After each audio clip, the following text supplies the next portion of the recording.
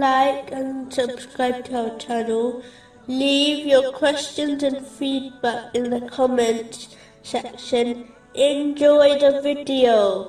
Continuing with the last podcast, which was discussing chapter 9, verse 59. Sufficient for us is Allah.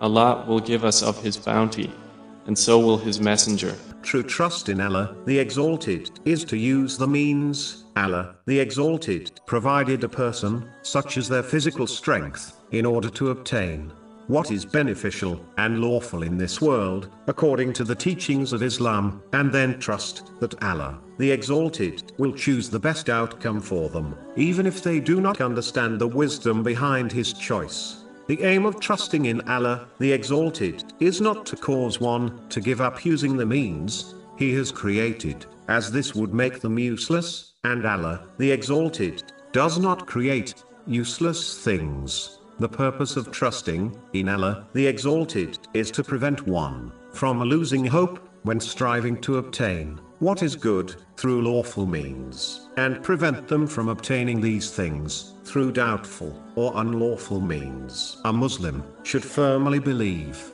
their provision, which includes wealth, was allocated to them over 50,000 years before the creation of the heavens and the earth, which is confirmed in a narration found in Sahih Muslim, number 6748, and this allocation cannot change under any circumstances. It is why the Holy Prophet Muhammad, peace and blessings be upon him, advised a companion, may Allah be pleased with him, to tie up his camel, thereby preventing it from wandering off, and also trust that Allah, the Exalted, will safeguard it for him, instead of being extreme and choosing one thing over the other. This is confirmed in a narration found in Jami' Tirmizi, number 2517.